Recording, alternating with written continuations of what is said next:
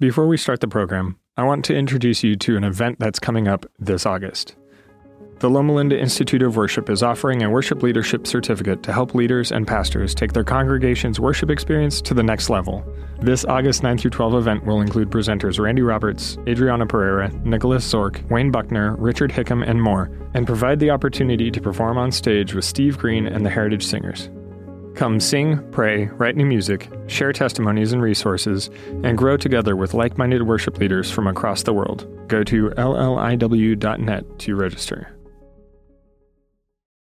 About a week and a half ago, I had a layover at Phoenix Sky Harbor Airport. It was crowded with people, so I made my way down the terminal wing where I was until I found an area that didn't have so many people. There was an area of seats there with hardly anyone sitting there, so I went over, sat down, got my computer booted up, and started working on a sermon. Over the next 20 minutes or so, slowly people began to migrate in that direction, and slowly the seats began to fill up. There was a couple that came down my aisle and sat in two seats across from me, facing my direction, but several seats down. I didn't pay much attention to them at first. I was busy working on my laptop. And then I sensed, just out of my hearing, a shift in the intensity of the conversation. It became more intense, and then even more intense. And so I furrowed my brow and focused on the computer writing, but I was listening to see what was going on over there. They were not happy with each other. It seems like she had billed something to their credit card, which he had just discovered by looking at his phone.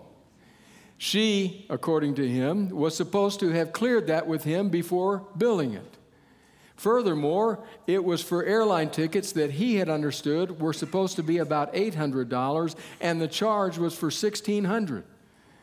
It was getting more intense and more interesting. I tried to stay focused on my computer, but I could hear when suddenly he just stood up and stalked away. And she said to him, "Are you going to the gate? Are you coming back?" No answer. He just kept going. And I thought, ooh, this is not good. He finally returned about the time my flight was called, and I got up to leave. I have to confess, I said a prayer for that couple, said a prayer for that wife, said a prayer that they would find a way to work through the conflict. But it reminded me of something I had read 2 or 3 weeks before that. I went online and found it. An attorney and writer named Joshua Rogers wrote an online piece back in July 21 to be exact. I want to read you the opening part of what he wrote.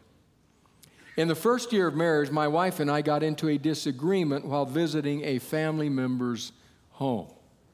We went to the guest room to hash it out privately, but we had no idea how badly we were about to embarrass ourselves. While in the guest room, our tempers flared. Unfortunately, I became particularly disrespectful until suddenly my wife's face dropped and she said, "Oh my goodness, the baby monitor is right next to you."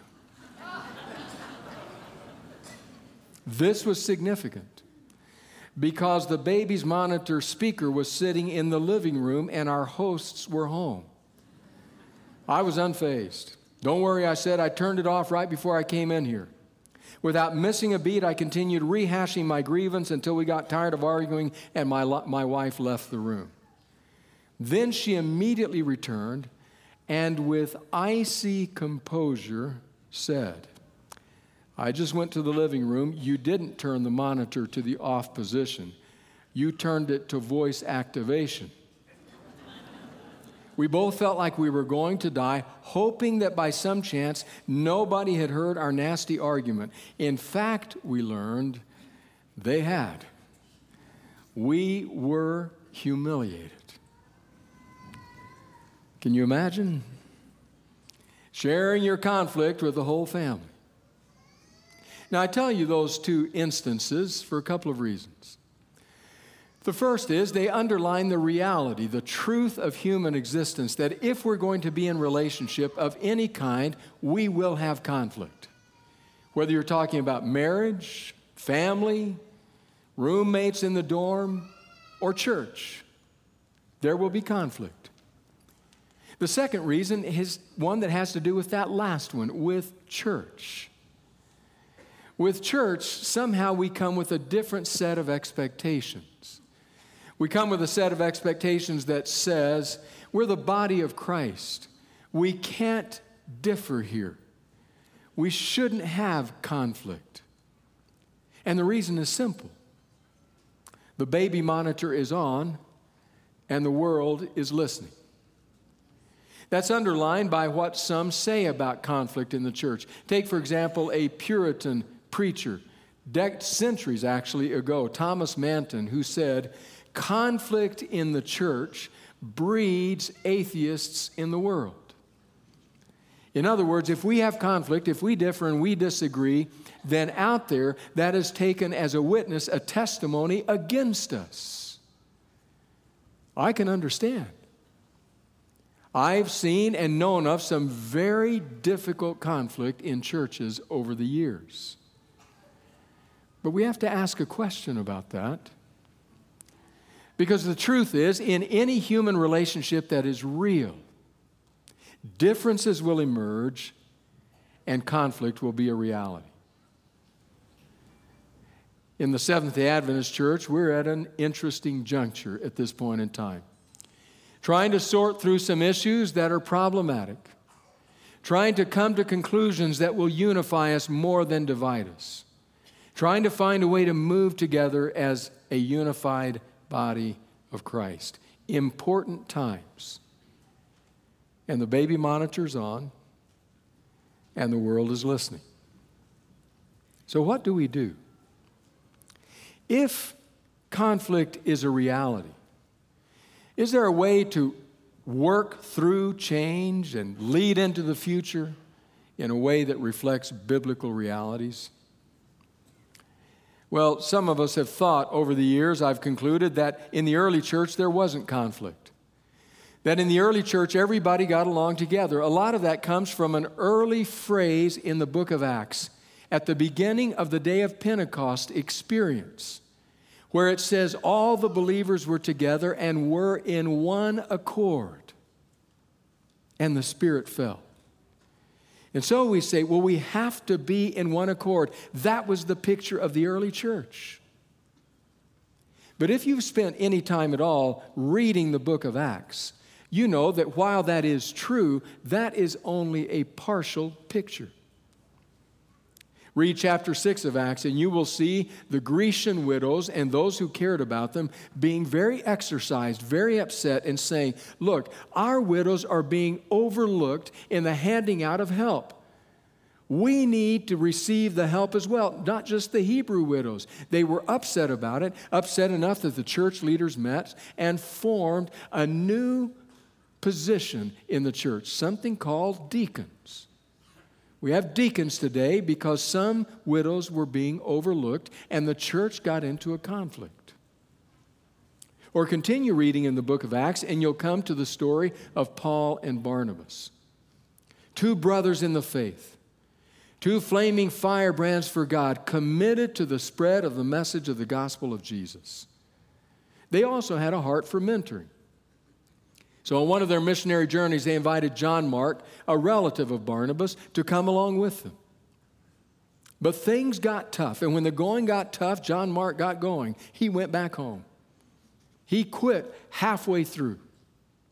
So the next time they were to travel together, as they're making plans, Barnabas says, okay, well, let me check with John Mark, make sure he's ready to go. And Paul says, with who? He says, with John Mark. Paul says, he's not going with us. Barnabas says, absolutely. Everybody deserves a second chance. And Paul says, absolutely not.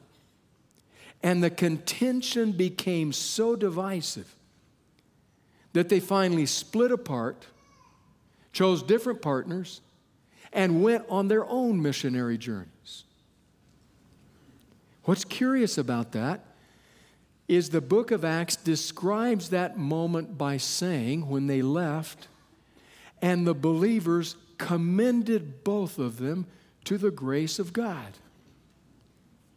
So this conflict that had ruptured that relationship is now blessed by the other believers as they go to spread the gospel. If you read the book of Acts, you discover they were no strangers to conflict. There was one overarching conflict, however, in the book. It really became the tip of the spear in Paul's ministry.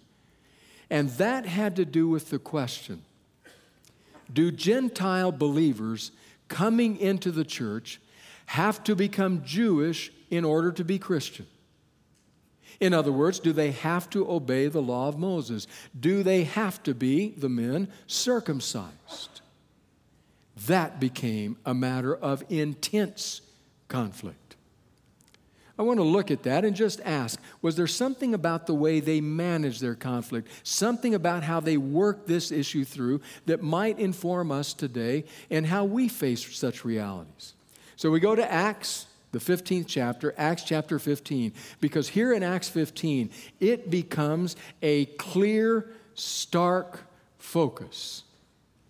It happens because some people, individuals, we assume they were men because they were commonly the teachers, came down from Jerusalem to Antioch.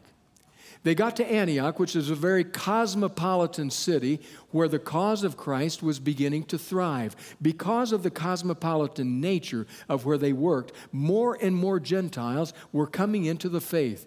These emissaries from a certain party in Jerusalem came down to Antioch and said, you can't do that.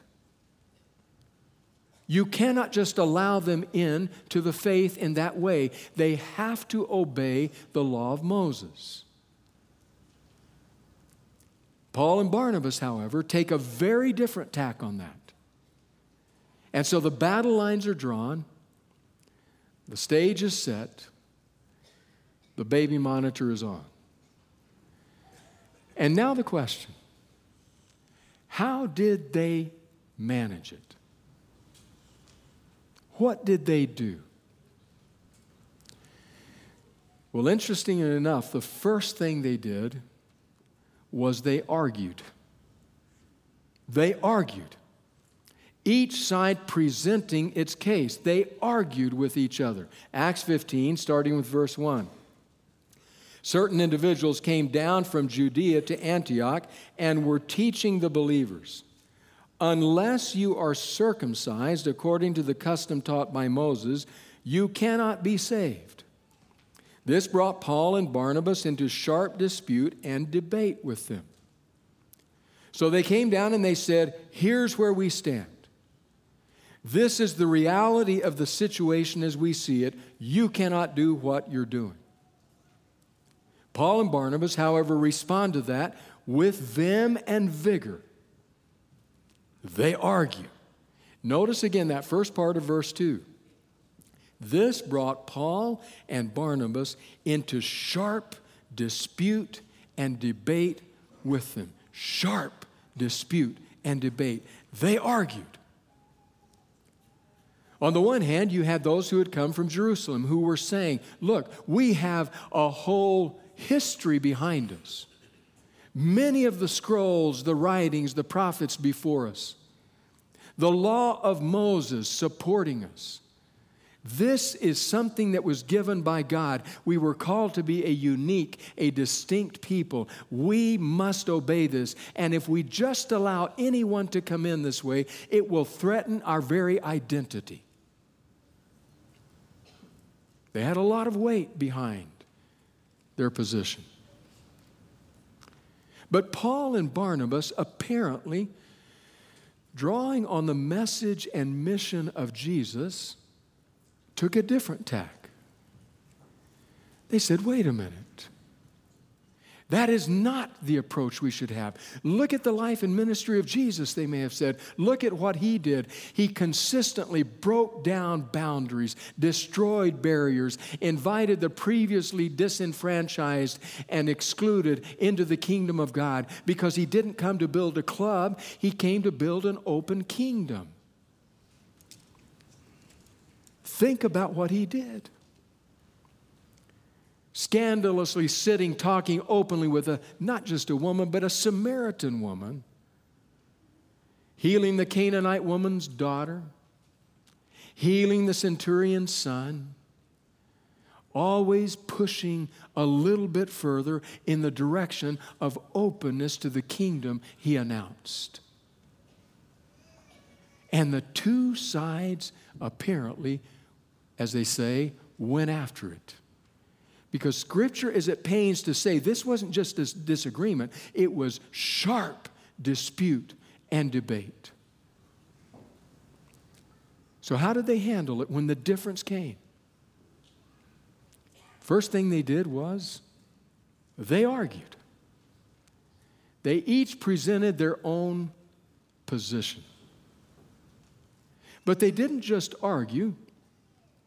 The second thing they did, Paul and Barnabas did, second thing they did was they told stories. They told stories. Back to Acts 15, we'll start halfway through verse 2. So Paul and Barnabas were appointed, along with some other believers, to go up to Jerusalem to see the apostles and elders about this question. The church sent them on their way, and as they traveled through Phoenicia and Samaria, they told how the Gentiles had been converted. This news made all the believers very glad. When they came to Jerusalem, they were welcomed by the church and the apostles and elders, to whom they reported everything God had done through them. Then some of the believers who belonged to the party of the Pharisees stood up and said, "The Gentiles must be circumcised and required to keep the law of Moses." The apostles and elders met to consider the question. After much discussion, Peter got up and addressed them. "Brothers, you know how that some time ago God made a choice among you that the Gentiles might hear from my lips the message of the gospel and believe. God, who knows the heart, showed that he accepted them by giving the Holy Spirit to them just as he did to us. He did not discriminate between us and them, for he purified their hearts by faith. Now then, why do you try to test God by putting on the necks of Gentiles a yoke that neither we nor our ancestors have been able to bear? No, we believe it is through the grace of our Lord Jesus that we are saved, just as they are." The whole assembly became silent as they listened to Barnabas and Paul telling about the signs and wonders God had done among the Gentiles through them. As we watch them argue, we may want to ask the question, why are you arguing? I think if we did ask them that, the answer that would come back is we are because certain things matter. Certain realities count. There are certain realities to which, if we ignore them, will affect our future. So they argued, and because of that, the believers there in Antioch said, "Then go up to Jerusalem, get some counsel from the church leaders, from the apostles and the other leaders," and so off they go. Now notice what they do along the way. Along the way, they tell stories. They tell stories about how God is working among the Gentiles through their ministry. They tell stories through Phoenicia as they journey, telling them apparently God is working with people just like you. People who were viewed as outsiders now can be brought inside. They journey through Samaria, that place where James and John had once upon a time at the rebuff of hospitality. It said, "Do you want us to call fire down from heaven and destroy them?" And now Paul and Barnabas are going through there and are saying, God is converting the Gentiles. The Holy Spirit is falling without discrimination. And they tell the stories. And then they arrive at Jerusalem. The meeting is convened. And once again, they tell stories. Peter stands up. And Peter says, "Let me tell you what God is doing through my ministry, what I see happening among the Gentiles."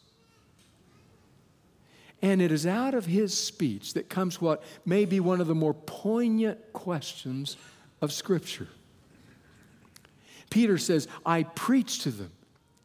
And then the Holy Spirit falls on them because they accept Jesus.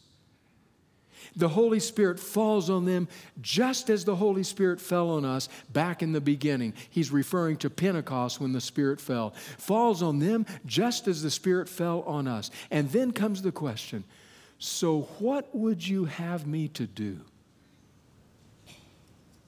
What would you have me to do? They accept Jesus. The Holy Spirit falls. What do you want me to do? Rush in and tell God, no, wait. They've got to do some other things first. They can't become full members strictly on the grace of Jesus. They first, is that what you want me to do? The Spirit is moving among them. It's a very poignant question. It does cause me to wonder, it causes me to wonder what Peter is thinking about. Causes me to wonder if he's remembering something Jesus said that last night before his crucifixion. It comes in that rich, fertile passage when Jesus spends the time with his disciples, and John tells it over several chapters in the latter part of his gospel. Some of Jesus' most touching and profound teaching comes out of that time. Well, Jesus, no doubt looking at his disciples, wants to prepare them for what's up ahead. He wants to unpack maybe the direction of his kingdom, maybe the fact that others will come into the kingdom. He wants to tell them what is going to happen as a trajectory to the ministry he has had. It's almost as though he may want to say, you resisted me when I reached out to the Gentiles, but that's where the kingdom is going. But it must have been the case that he looked around at those disciples and realized they can't hear this right now. They can't take it right now. He realized they were children of their world just as much as we are children of ours. So listen to what Jesus says in John 16. This is Jesus being quoted by John. John 16, verse 12. Here's what he says. I have much more to say to you, more than you can now bear. But when He, the Spirit of truth, comes, He will guide you into all truth. Think about that. Jesus saying to His disciples, there's more to the story. I'd like to tell you. You can't take it right now. You're at a place where you can't hear it right now. But just wait. When the Spirit comes, the Spirit will guide you into all truth. Could Peter have been thinking of that? As he stands there before the Jerusalem council and says to them, friends, I preach, they receive Jesus, and the Spirit falls. What would you have me do? Reject them? So what did they do? They argued. They told stories. And they studied Scripture. They studied Scripture. Back to Acts 15. As Peter's words are dying on his lips, as the community of believers who have gathered around are arriving at a point when a decision needs to be made. Then James stands up. Acts 15, verse 13. When they finished, James spoke up. Brothers, he said, listen to me. Simon has described to us how God first intervened to choose a people for His name from the Gentiles. The words of the prophets are in agreement with this, as it is written. After this I will return and rebuild David's fallen tent. Its ruins I will rebuild and I will restore it, that the rest of humanity may seek the Lord, even all the Gentiles who bear my name, says the Lord, who does these things, things known from long ago. It is my judgment, therefore, this is James still speaking, it is my judgment, therefore, that we should not make it difficult for the Gentiles who are turning to God. James weighs in. James is the one who articulates the final decision and the final direction. So our question is, who is James? What gives him that much weight in the decision being made? I want to read to you two quotations from two New Testament scholars who I thought articulated very well who James was and why his message mattered so much. Remember, they studied Scripture, and that's what James's words are reflecting. So the first New Testament scholar, William Barclay, says this: the matter of the reception of the Gentiles hung in the balance. Then James spoke. He was the leader of the Jerusalem church. His leadership was not a formal office, it was a moral leadership conceded to him because he was an outstanding individual. He was the brother of Jesus. He had had a special resurrection appearance all to himself. He was a pillar of the church. His knees were said to be as hard as a camel's because he knelt in prayer so often and so long. He was a good man, such a good man that he was called James the Just. Further, and this was all important, he himself was a rigorous observer of the law. If such a man should come down on the side of the Gentiles, then all was well. And he did, declaring that the Gentiles should be allowed into the church without anything further standing in their way. Within the church, then, the principle was established that Jews and Gentiles were one.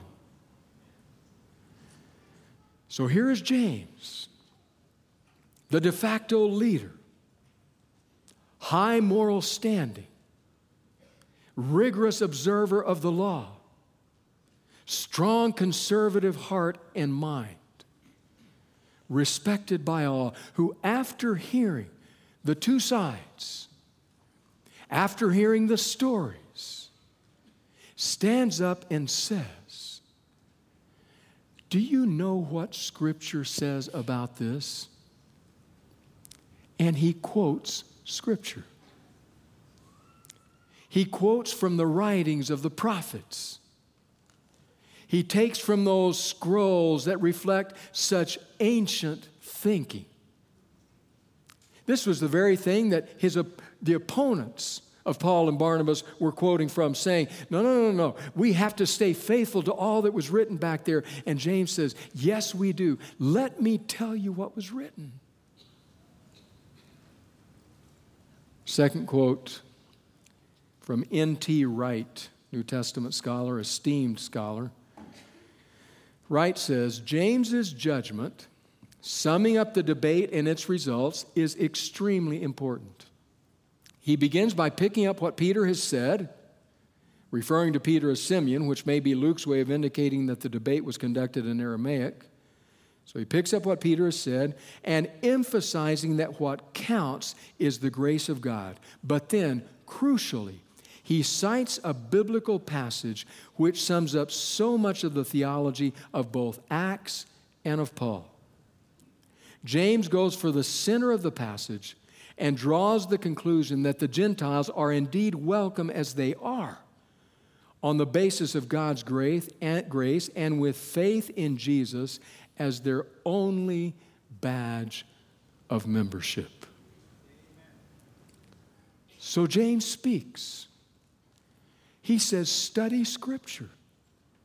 Things that were said so long ago lead us in this trajectory, are reflected in the prophets. So you've both made passionate arguments. You've told stories, Paul and Barnabas, of what God is doing in your ministry to the Gentiles. James says, I will add to that this. Our ancient text says this day would come.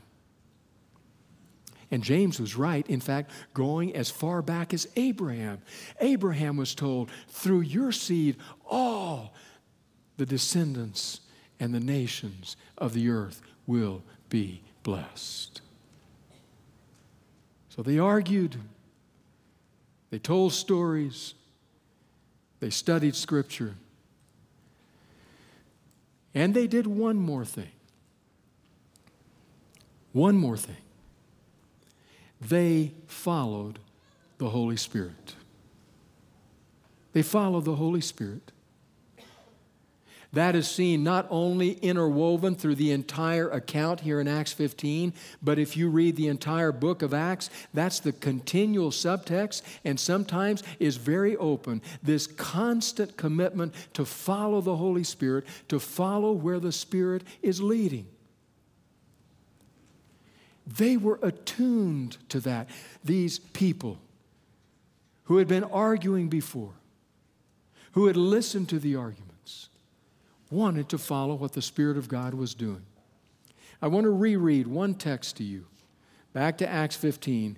I want to reread verse 12 because it gives a sense of where the gathered group was as they heard what happened. Acts 15:12 says this: "The whole assembly became silent as they listened to Barnabas and Paul telling about the signs and wonders God had done among the Gentiles through them."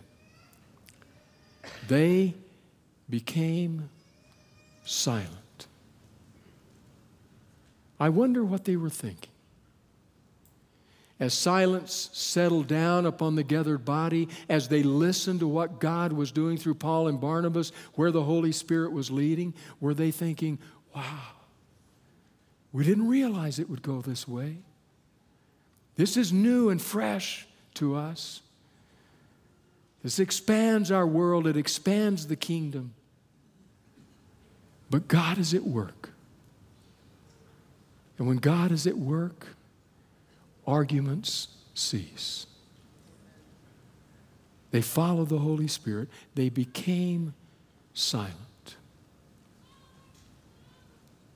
It's hard to do that. It's difficult to become silent when recognizing God is at work.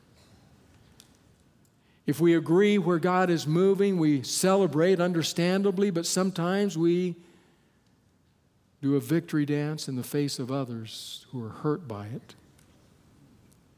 If God is moving in a direction not to our liking, we can demean and diminish and disrespect others.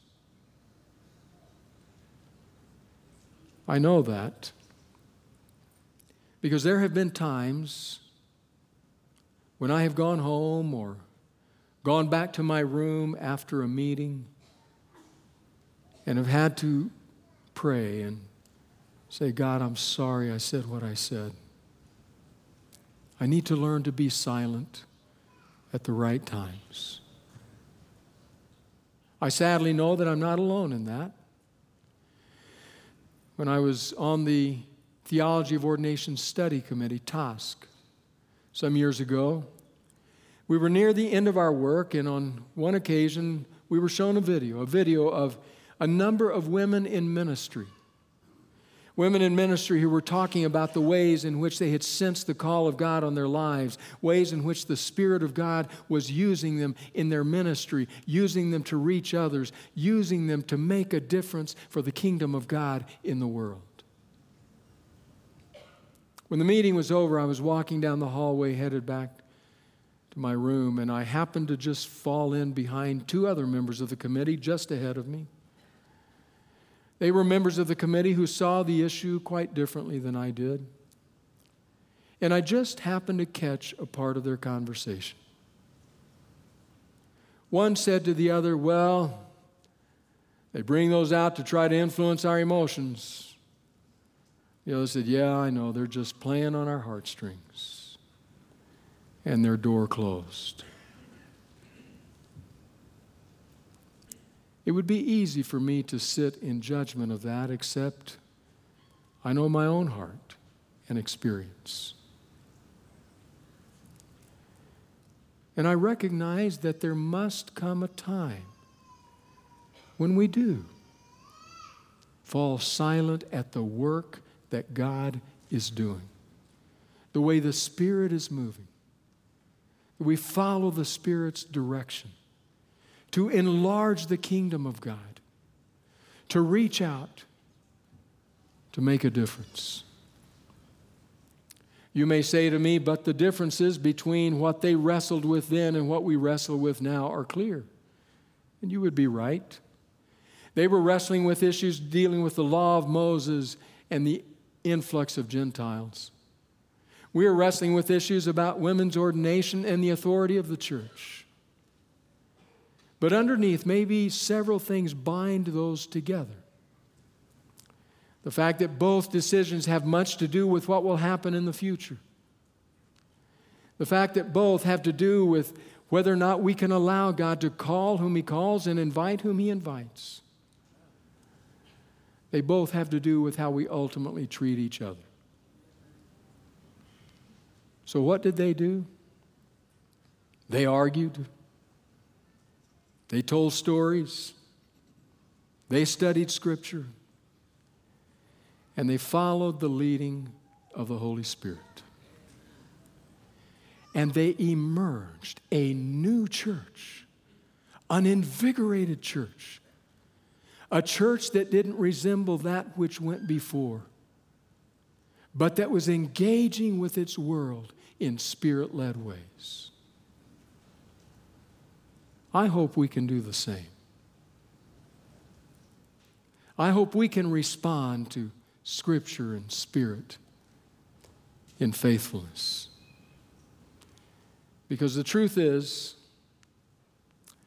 the baby monitor is on, and the world is listening.